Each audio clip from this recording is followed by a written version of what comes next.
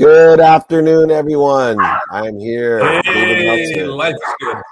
Office hours with David Meltzer and Blaine Bartlett. Learn.blainebartlett.com/LMM. They don't have his Mindset Mastermind logo up, but they will, I'm sure.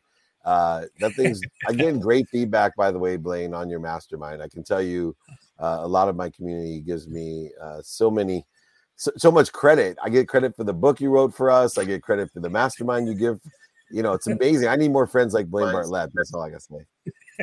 Well, thank you for saying so. It's a great program. We're kicking butt in there right now. We're having a great time.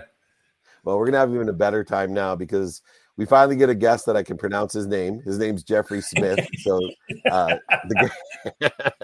sorry, Akbar. Jeffrey Smith's easier to say. He's the founder of Protect Nature Now Coalition, Executive Director, Institute for Responsible Technology.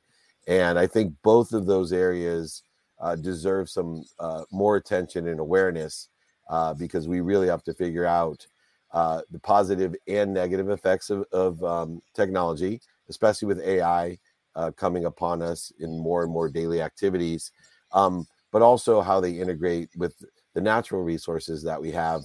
I'm a personal believer that the technology, if utilized correctly, will be the solution. The entrepreneurs will be the heroes by fixing and for example, trash conversion or waste conversion into energy, or filling up our atmosphere instead of depleting our atmosphere through technology. But as it stands today, you are the leader in the GMO research that's going on, which is crucial. I thought maybe, Jeffrey, we'd start off. Not a lot of people understand herbicides and technology and nature. So maybe give us a little bit of a lesson to start off on, what exactly you're researching and what impact it's having on our future. Well, for 25 years, I've been focusing on the dangers of genetically engineered foods like soy, corn, etc. Most of the GMOs are designed to be sprayed with Roundup herbicide. So now you have two potential dangers: the herbicide, which gets absorbed into the crops that we eat, and the changes in the genetic code, which can change the biochemistry of the plant as the GMO. And we have now seen that more than 30 diseases are very tightly linked to both GMOs and the Roundup herbicide, which is used on the Roundup Ready genetically engineered crops. And we can see how that occurs through the damage to the microbiome, the damage to the mitochondria, to the DNA, to the neurotransmitters like serotonin, melatonin, and dopamine, to the epigenetic effects, to the leaky gut. We can identify the plausible causative pathways that explain why more than 30 diseases are rising in parallel in the United States with the increased use of GMOs and Roundup. We also see that when people switch to organic foods, which are not allowed to use either, they get better from about 30 different diseases. We've surveyed over 3,000 people. I've got that feedback from dozens of medical conferences where I spoke to audiences about it. And it's also found even in the animal feeding studies. Now, that's the GMOs that we eat. But there's now gene editing, which is so cheap and easy that someone in their own basement can genetically engineer microbes and release them into the environment.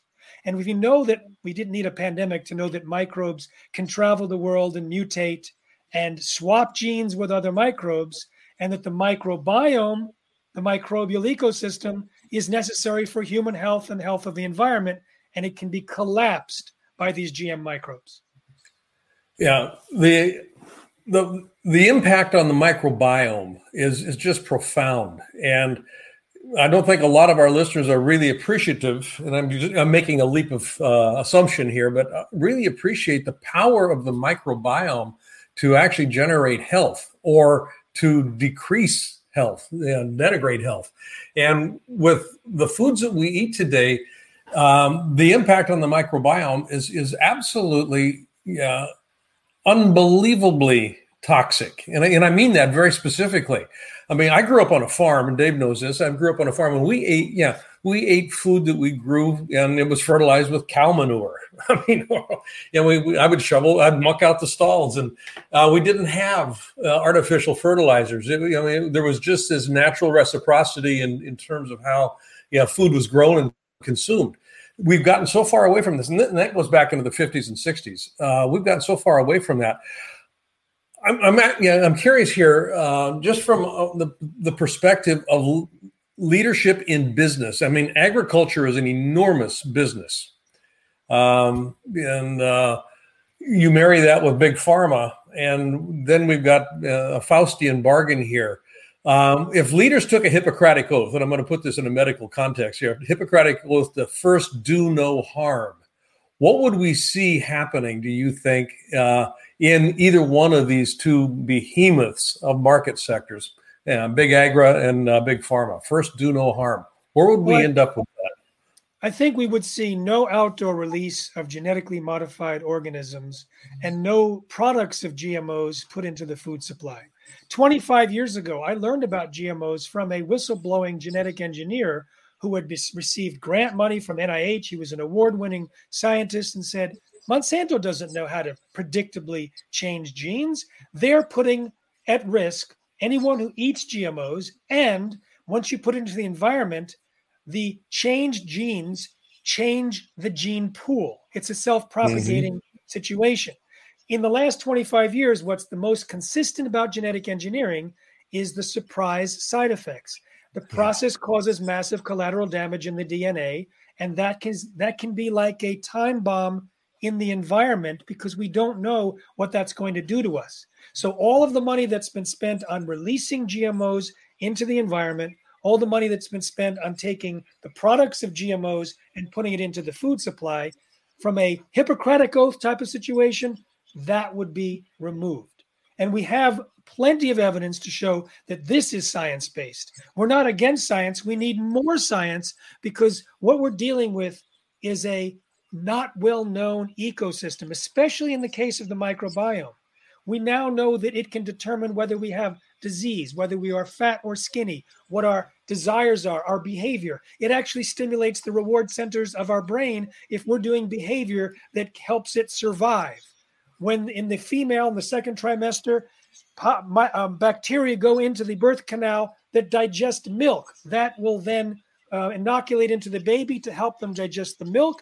Part of the milk from the mother doesn't feed the baby, it feeds the microbiome. We co-evolved with these critters, and now we are risking damaging and collapsing the ecosystems which support our health and the environment. You know, Jeffrey, it's so interesting in two respects. One, Blaine was talking about, his farm in Oregon, and I was thinking about another shared experience that Blaine and I had in Africa, because as much as I watched The Lion King and realized Disney's the master of copying real life and animating, early on before anybody gets to these places, exactly what it looks like. I've never been more impacted by that circle of life, like truly see, why and how animals attack and when they're afraid and when they're not. If somebody would have told me I'd be walking the Masai Mara with, zebra and hyena and feeling more relaxed about it than if I see a stray dog in my neighborhood. But to that respect, the evolution of how things are consumed and how waste is utilized and then consumed again. And now that we're interfering with the natural discourse of this circle, where and how my biggest concern is consumption. I keep looking at things saying, are we too far along the way? Should we be taking our resources and focus, like my idea? I think we're too far away with the consumption of plastics and waste to worry about recycling. We should be focusing all our time, energy, and emotion in converting that stuff into something positive. Is this the same type of focus? Just to give you some credit so people know, because I didn't give an adequate introduction, you are the leading GMO speaker. You have 2 global bestsellers. You've directed 5 films, thousands of lectures, interviews, 45 countries, and most importantly to me, you've trained 1,500 other speakers who are also over 10,000 grassroots ambassadors or advocates of yours. Where should we be focusing the solution, though? Is it on restricting our consumption, or is it really we got to figure out how to re-engineer what we've already done? It's a great question, and it's bringing me deep. So at protectnaturenow.com, there's a 16-minute film. It's my shortest film. It's my most recent. And it describes how well-meaning scientists created genetically engineered bacteria to turn crop stubble in farms into alcohol so that the farmers could run their tractors and then sell extra alcohol off farm for money and take the nutrient-rich sludge at the bottom of the barrel and spread it on their fields as fertilizer. Now, 2 weeks before it was to be released, a graduate student happened to do some research on that sludge, and it turns out, according to the scientist that I interviewed in the film, if it had been released, it could have theoretically ended terrestrial plant life on the planet. Another almost released genetically engineered bacteria in the film Don't Let the Gene Out of the Bottle could have altered weather patterns. A genetically enhanced avian flu was 24 times more deadly than the current COVID variety, and the genetic engineers made it airborne. So these are playing with the gene code in a way that could be beyond a catastrophe. It could be a cataclysm. I agree that consumption and conversion are important, but that's the model of chemicals and plastics. When you go into biology, it's not like a spill will decrease over time. You know, the oil spill in the Gulf decreases over time. But if you release, let's say, 100,000 different genetically engineered microbes because of the CRISPR kits that you can buy online, those are out there. They change the nature of nature. The genetic changes that you put into those 100,000 microbes then get swapped into maybe hundreds of thousands more, maybe millions more. And we have no way to track it or recall it. So during the chemical period, I think your question is absolutely fundamental. And I think you're right on in terms of conversion. But when during the biological period, when we can change the streams of evolution for all time irreversibly, we need to lock it down immediately, because once you put the microbe out in the environment, you can't return it. It's like letting 24 rabbits go in Australia in 1859. The rabbits multiplied like rabbits, and in 1920, there were 10 billion. We don't have the ability to even track where the microbes go. So at protectnaturenow.com, we have an advocacy platform where you can immediately send messages to your elected officials, to the media, to regulatory agencies, asking them to block this. Right now, we're trying to block the release of genetically engineered mosquitoes in 12 counties in California. And so it's not quite a microbe, but they happen to have the comment period this week. But in general, we're trying to get new laws to stop it before it's ever released, before it's too late. Yeah, there's not wanting to be a Cassandra here, and there's an and that follows that. The whole aphorism of follow the money, it kind of crops up in my mind here. Yeah, no pun intended. Yeah, no pun intended.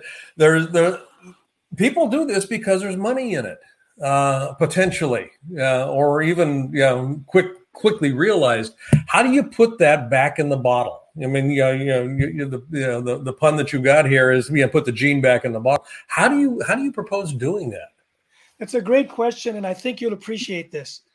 Imagine if we pass the laws that we want to say, if you release a genetically engineered microbe on purpose or accidentally, you're liable for all damage, health, environment, economy, and you have to clean it up. And there's no way to clean it up. So it's going to be a long-term process. Now, let's say you're using genetic engineered microbes in a factory to produce some kind of active ingredient to put into the food supply.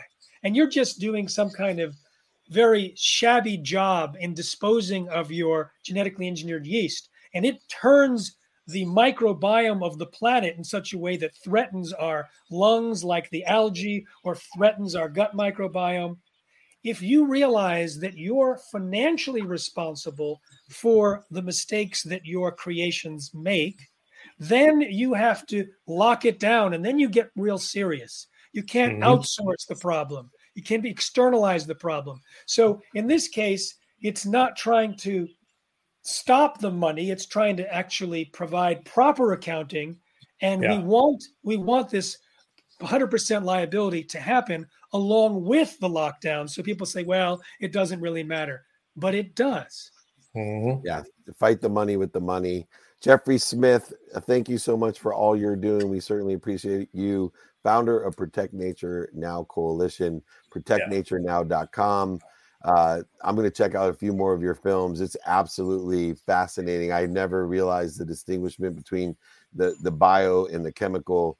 So I got to do a lot more research. Thank you for allowing me to be more interested and interesting in preserving human existence. It certainly is something that we need. We appreciate you immensely. Please come back and join us again. Thank you so much, David. I really appreciate your work too. Thank you. Thank you. Good having you on the show. Thanks, Jeffrey. Wow. Sometimes I sit there, I'm like, whoa, we're getting a good lesson today. I have no idea. As terrifying as it is, it also gives me a sense of control that, hey, you know what? There are people out there that actually know what they're doing, and they're protecting us from ourselves. And a great question about money, by the way. I always love to see how money begets money. And, although the one thing that came to mind when we was talking about the liability, I'm like, nobody has enough money if they ruin the whole world. So, I mean, Monsanto, deep pockets. Even Johnson & Johnson could afford that one, or P&G. Anyway, or Jeff Bezos. Yeah, Bezos maybe. Anyway, we have Sejal here, Thakkar, and she's the Chief Culture Officer of Nobody Studios, a company which I invested in, a company I sit on the board of. A new perspective in how we can take a holistic approach to building business and building humanity. Sejal, thank you so much for joining us. Give us a little background on the perspective, the idea of Nobody Studios, because I got so excited when I sat down with the team and somebody took the same approach that I've been trying to take as an individual, but now with some serious money and some serious brain power behind it. Well, first of all, thank you so much for having me here. I've heard so many good things about you, David. So it's my honor to be here. Same thing. I was just floored when I talked to Mark McNally for the first time, and he told me about his vision and how he wants to go about it and creating the future of work and looking at bringing culture to the forefront, at a startup at this early stage. I was like, where do I sign up? Right. So, we have this crazy goal, right, of doing 100 new companies in the next 5 years. And so what's exciting for me being a part of this journey, and probably this is what enticed you as well, is how do we actually build this from the ground up and actually do it that looks forward and takes all the issues that are happening in companies that are already out there, but learns from all those lessons, but then can, take all those lessons and put them into our company starting now. But not only at the studio, but then for every company that comes out of the studio, so that the ability to take that and scale the impact was a huge part of why I wanted to be a part of it. When David and I put this Thursday show together, Thursday office hour shows, the original title of it was The Soul of Business Office Hours. And I'm very interested, Sejal. I mean, 100 companies. It's how do you position keeping connected to what I call the soul of the business when you look at scalability, particularly on the scale that Nobody Studios is looking at. Yeah, and that's like a huge quality that kind of sets us apart from some of the other businesses, right? Is that we're crowd infused from step one. So the crowd and the people for who we're building these companies are going to be a part of that solution from the very beginning, from like generating ideas, giving us feedback, raising capital, putting our companies out there. We're going to be, we don't want to spend a lot of money on an idea and then find out later on that it's not going to work for the people that you're making this product for or this company for, right? So crowd infusion from the very beginning. So it's really about bringing ideas and giving access to people who have ideas that may not have had access to that. So very much, again, where the ideas come from can come from anywhere. One of our companies that is being built on, for example, Mark McNally, our CEO, was on his way to the airport, and he had a long drive there and got into a conversation with the Uber driver and figured out that Uber drivers, don't have a place where they can use the restroom. And that's a serious problem. So how do we solve that problem? And they came out of there saying, let's talk. And now that individual is a part of our studio and is driving that company forward, right? So giving access to somebody like an Uber driver or to anybody, a lot of people also, have had careers where they might have like 20 ideas, but they can't really do anything with it. So they can bring it to the studio, and the studio says, okay, let's put it out to the crowd. And if people respond to it, let's do it, and if it lands on the ground and it doesn't go anywhere, then that obviously is not going to be something that we're going to do. But yeah, it's just so many things that are different in what we're doing. Yeah, Blaine, I saw this deal and it excited me because one of my favorite entrepreneurs of all time is Ray Kroc, and not just because he owned the Padres, because that's what Nobody Studios does. Is it takes people that, if it wasn't for Ray Kroc, the McDonald brothers would have one restaurant that probably still existed in San Bernardino, California, and the whole world of franchising fast food and the safety and security and clean bathrooms and the cultural effect that McDonald's has had, this Surf Speedy system that he created, that fast speedy system of John Mills type of effect, would never have gotten out. This great idea never would have spread and changed the world the same way as like Bradley Tusk affected Uber in figuring that out. And so to provide the get to market resources when you have a great idea is extraordinary. But Sejal, one of the things when I talked to Mark too is because I had never heard of a CCO before, a chief cultural officer. And so I checked out your TEDx talk, and I'm a big student of pain. Pain to me is an indicator to get us somewhere better. It's not punishment. It's a propeller. It propels us to something better. And your talk was extraordinary about pain and power and the paradox of bias, of what we should be aware of and how we should transform from this paradox itself. And I was hoping that you could give us a little bit of a trailer or a highlight to what I thought was one of the better, if not the great TEDx talks that I've heard. Oh my God. Thank you. Thank you so much. I appreciate that, because obviously it took a lot for me to do that. So I know. Thank you. No, my talk literally was because, David, I was doing a lot of training on unconscious bias in my classes and to these corporations. And the minute I would say that word bias, right, I would notice that people would just kind of disconnect from the conversation. And I mean, trust me, I was an attorney for how many years, and I never learned about how powerful unconscious bias. They don't teach you that in law school. Yeah, they don't teach you a lot in law school. They don't even teach you how to practice law in law school. Remember, I'm a recovering lawyer like you. I get it. Okay.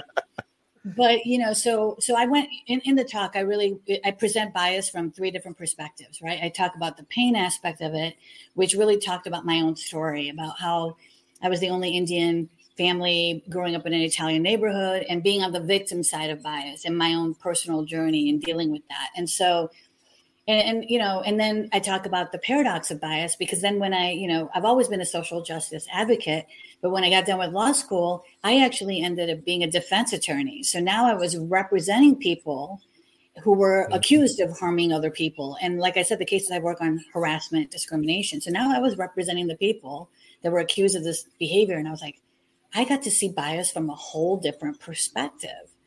And then realize that, bias is it's not one dimensional. It hurts everybody. And so we need to figure out how do we move forward. And then I started learning about implicit bias and started doing some training and talking about it.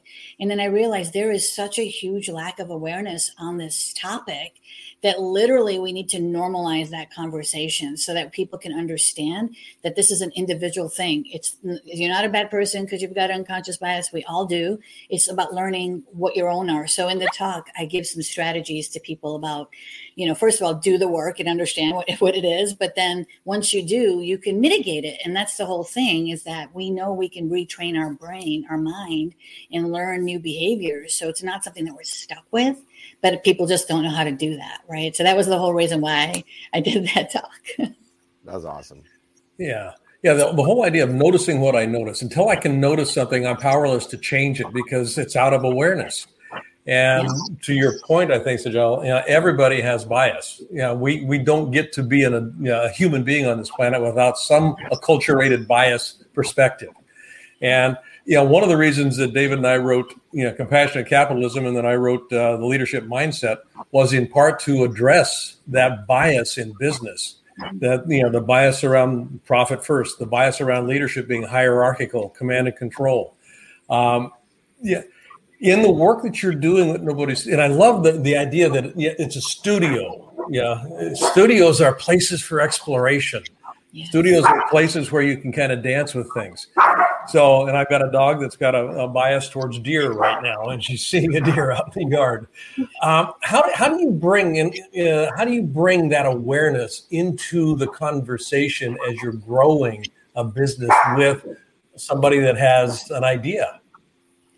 Well, I mean, culture is going to be the most important driver, right, for innovation and high performance. Like you said, the studio can be different because people can give what they want to give. You know, if they want to work a couple hours a week and this is their side hustle, then that could be that. There's going to be people that are going to come in there and start on one thing and want to take on more, right? But that flexibility to also move from team to team. So really, the way that I'm looking at culture there and bringing just everything that I've learned to the table now with, is how do we create the best leaders? Because everybody that comes into the studio, as far as I'm concerned, is a leader. And so what can we do to support that person, to help them be self-aware, to help them recognize when things are going on with other people? And so that's what's going to drive the innovation performance, right? And so if we do this right from the beginning, where we're going to create that psychological safety. So we're going to go out there and just tell people. So since I've joined, one of the things I've been working on is something that I've called like the culture manifesto, really sort of letting people know that this is what our vision is. We've got a pretty audacious vision that we're going to try to accomplish. So if you come in, you can put in as much as you want, but here's what our vision is. And so we want behaviors to align up with that vision. And it's not for everybody, and that's okay. But we get to, from the beginning, just say, this is what we want, and then make all the systems and the policies and the structures around to support that, versus if you just go in there, right? And the beauty of it, again, I can't stress this enough, is that every company that comes out of there is going to have those structures built in. And again, a lot of the companies the areas that we're interested in, right? Workplace wellness. We're interested in suicide prevention. We're interested in life longevity, helping people deal with substance abuse, mental. We've got all these areas that we're interested in. We can create companies to help those areas. So the amount of good that we can do, the impact that we can have is huge, massive. Sejal, one of the other things that's interesting, because you are the cultural guru and expert, and you founded a company, Train Extra, that was about creating positive, safe, and respectful workplaces with effective training and, cultural awareness. One of the difficult things we talked about in your TED Talk, the unconscious biases or the unconscious competencies, things have evolved since you founded Train Extra, that there's a new amalgamation of conscious bias. And I call it an unintentional bias, because we're so segregated by a spectrum of data that we've created a vacuum of a community that's a metaverse, so that anyone, regardless of where you lived, in the old days, you didn't blame someone that was living in the bayou for their spectrum of data that they had. They had this, unintentional bias. It wasn't unconscious. It was unintentional. It was truly unbiased in their opinion, because that's all they knew. Well, now this has been spread that everyone lives in the bayou. You watch CNN, that's your bayou. You watch Fox, that's your bayou. You can categorize TikTok, and then it keeps on, through the dynamics of technology. If you're on Google, it's your bot. They're feeding into this, unintentional bias. And now you create this studio with an expertise in culture. How are we supposed to re-engineer the unintentional biases that keep separating us? And when we house ourselves into these workplaces and build a culture to create a greater abundant attitude and abundance for all, how are we supposed to take that today to add on to the unconscious bias, the unintentional biases that we have? Well, and it's very easy. It's like I would say, like if you take yourself off of social media, turn that TV off, stop watching the news. We have to be very intentional about it, right? And so from the very beginning, it's very intentional in what we're trying to do. But it goes back to the concept of creating communities where people want to be a part of it, right? Rather than you're forced to be a part of it, right? So in that approach, that intentional, being that intentional is going to be the foundation, right? And so the people that come join this journey with us and want to be a part of it, like you and other people that are coming, they want to be there because they also see that vision. right? So it's about creating communities. And I think that's what everybody's trying to do, is that we're realizing, at least some of us, I can't speak for everybody, but I think more than before, are finally getting to see that we can do this. We could just focus on building these communities. And that's what Nobody Studios is doing, is building a community of creators, of innovators, of people who want to be a part of this journey, entrepreneurs, people who care about culture like me and want to make a difference in the world, can come here and get an opportunity to do that, right? So I don't know if that answers your question, but it does. Yeah. Well, thank you so much. I mean, Mark, I thought he was exaggerating when he told me how wonderful you were, and it was an underestimate of your capabilities and creativity. And it's going to be such a joy, not to alliterate too much, to collaborate with you as well, to help these people, these companies, help us with their solutions and find their destinies, which is beautiful. People can find you at trainextra.com and nobodystudios.com. Anywhere else you'd like people to reach out to you? Yeah, LinkedIn is where I'm a huge believer in sharing information on not just what Nobody Studios is doing, but related to culture and people and all of that stuff. So I go out of my way because I know there's a lot of bad information out there, to find good, solid information and share it with my network. So follow me on there. And yeah, I'm looking forward to getting to know you better too, David. Thank you. And likewise, thank you so much for both of you for welcoming me here. Oh, great having you here. Thank you. Awesome. Thank you. I love to see lawyers doing good. See the loss. You got to buy us there, buddy. You got to buy us there. Yeah, he was a public defender, and it's just beautiful when we can use the things that they teach us for good. And God is good, and so are our intentions, which really makes this show so wonderful. Well, anyway, I thought we had a couple of minutes, Blaine, that you and I could maybe talk about the people that have come on, and it's been so interesting.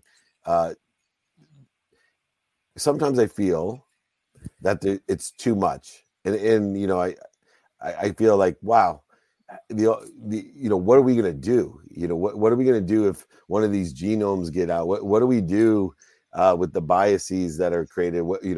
Has this all gotten away from us? And you're a little bit older than I am. Is this part of human nature? I know the accelerated changes that we've occurred, but there's always change. And 2,000 years ago, do you think humans were like, whoa, this is getting away from us? We have water running to our houses. I don't know what they were thinking. Is this a natural thing and it always evolves, or could we someday be extinct if we let this stuff get away from us? Yes. Short answer from my perspective, we could someday be extinct if we're not paying attention. And, the problem with change is hardly ever the change itself. The problem with change, and I'm fond of saying this, is the disruption to relationships that change causes. And the pace of change today is disrupting relationships across the board. And, typically, when we end our show, we talk about what's the takeaway. Well, I think what we're looking at right now is the consequence of unintended consequences. We're looking at, re-engineering microbes. What's the unintended consequences? And more specifically, what's the relational disruption that this technology? I mean, I can get a kit and I can actually do genetic alterations. What's the relationship that I'm not paying attention to that is going to get disrupted? And that the relationship with my microbiome, all of these things. I think if we're looking at what technology makes possible today, one of the things that we aren't having conversation about are the relationships that are being disrupted. And it's not that we don't want to have disrupted technologies. Disruptive technologies, I think, are absolutely what entrepreneurs pay attention to. But we need to, I think, have some consciousness, some awareness about what potential unintended consequences are we going to be not paying attention to that we need to pay attention to. Otherwise, we're going to get blindsided. Yeah. And, I think in size, scope, and scale in the universes and the embodiment, that we're given, and the multi-dimensional variables that some of these things that could happen, does it come down to, hey, there's a few that won't be affected. There's a few that won't be infected. So you have billions of people on Earth, and it's quite possible something that could happen that only a few are not affected or infected for whatever weird genetic or energetic predisposition or inheritance they've received, that, there's a certain cockroach gene that the nuclear effect just didn't have an effect. The same way, you can't explain COVID and where and how it hits. There's certain things that are more susceptible to it, but, not every person that was overweight that's not vaccinated got COVID, right? Mm-hmm. That was exposed to it. So I always wonder, in the redevelopment in the circle of life, as we talk about, the possibilities and probabilities of, extinction even, which is, for me, not something I think about. I cancel it out. But, where is that variable of all it takes is a few, and you and I, probably don't have time to talk about a relationship with time, but, all it would take is, one man and one woman to survive. And, here we are 5,000 years in the future, and we have a whole nother planet full of billions of people with, different technologies and interests. And it really is fun to think about, which leads me to my next question. Is it healthy to frame things to the level of human existence, or is it healthy to ignore the possibility, or where's the correct mindset to have as far as a healthy mindset? Yeah, I think that's a great question. On my last TED Talk, I opened the TED Talk by zooming out to the pale blue dot. It was a shot that Voyager took of the planet Earth, looking back from 500 billion miles away. And it's a little pixel, and that's home. That's the only place we got right now. And the net of it was, the question we are facing as a species, I think, is not how do we live, it's how do we die? Because we are, each of us, dying moment to moment to moment. And if I ignore the fact that I'm interconnected to everything on this planet and ultimately everything in this universe, I'm not going to die well. I'm going to die selfishly. I'm going to die in service of my own values and my own needs. But if I begin to realize that I'm interconnected to everything, I start paying attention to how am I dying in service of that interconnection? What am I leaving behind when I die today? Does my death today enable a tomorrow for me? And I mean that literally, a tomorrow for me that I can build on, that is generative. Because when I wake up in the morning, I want to be able to get out of bed with hope. I want to get out of bed with an idea of I get to contribute. My life has meaning. If it's just siloed and I forget about the interconnection, I don't care about what gets spilled on my lawn. I don't get, as a matter of fact, I may not even want to grow a lawn because of the consequence of growing a lawn from an herbicide perspective. I might start thinking about things a little bit differently. So it's that idea of interconnection. And that, when we wrote that book, Compassionate Capitalism, everything is connected. Everything is connected. And if I actually approach it from that perspective, that is a relationship. I start taking care of things in a different way. Compassion is impossible without the experience of connection. Period. And to that relationship, I don't think I've ever asked you this question, but, conscious and collective conscious, it confuses people, but it also allows me to have even more faith in my existence, in my infinite existence, in my abundant existence. How do you explain, because I have difficult time explaining conscious and the collective conscious, which I think helps us all have more faith, live between limitlessness and infinity. How, before we bring Alex on real quick, can you just explain how, if Miles would ask you at 11 or an 8th grader would ask you, because that's probably about the level of my 11-year-old's aptitude. How do you explain conscious and in collective conscious? Collective conscious. I start with the personal. I mean, my experience of life is, an expression of my internal conversation. I'll just start with that. Now, I don't know if Miles would be able to grasp this. I think he probably would, because Miles is a pretty bright boy. But what I see out there is an expression of my internal conversation, my internal consciousness, and it gets out pictured in my world, in my reality. You do that enough times, like you do that, 6 billion times, and you've got a collective conscience. The problem that I find, if it's a problem, or it's not really a problem, what I run into is that most people aren't aware that what they're experiencing as reality is an out picturing of their internal mindset, their internal reality. So we get this collective consciousness that is basically an unconscious out picturing of 11 billion people doing unconscious things. If people start becoming conscious that it's all a function of internal conversation being out pictured, then they start questioning, what is it that I'm bringing into reality? It all starts in here. There's nobody and nothing out there except me. And I don't mean Blaine Bartlett. I mean the consciousness that moves to and through me. There's nothing out there except that consciousness that moves to and through me. Right. And that's what collectively or individually. Yeah, and that creates the limitlessness and infinity that allows us to expand, grow, and accelerate, and really brings a great form of faith to the existence in a different realm than most people consider it. And I love the saying, I give meaning to everything I see. I love when I learned that my eyes are actually projectors. The lenses are projecting.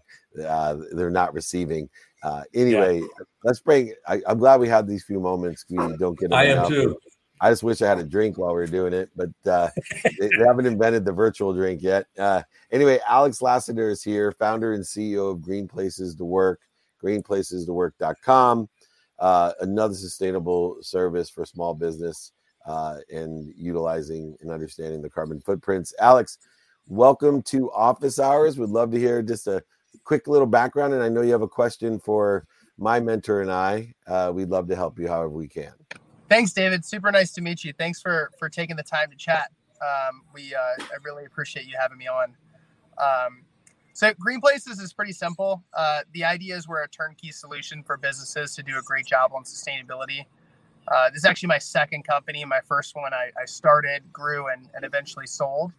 And kind of the idea behind this was business owners are under a lot of pressure to do a great job on sustainability, but most businesses don't have the resources, whether that's financial, operational, or even the expertise to be able to do a great job on sustainability. But employees want it, customers want it, investors a lot of times, compliance wants it, and we feel like there's an opportunity to really help them and kind of be a turnkey solution for them.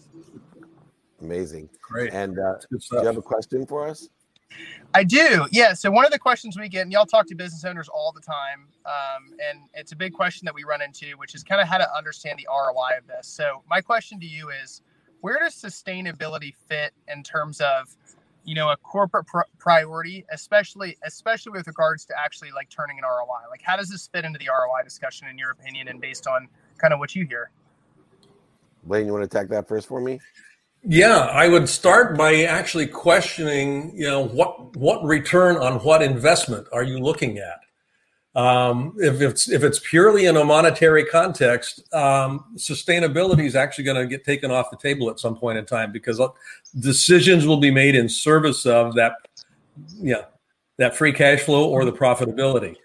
You have to define investment in a different way, and you have to define return. Defining return in terms of social impact. So some intangibles come into play here that begin to actually change the nature of actually how you're doing business. And you may end up settling for a smaller profit margin in service of a bigger impact or more significance. Those sorts of things come into play. So it's a conversation to have with the investing group. For the sake of what are we in this business? And if it's just to make money, that's probably not going to be the place that you're going to look for sustainability long term.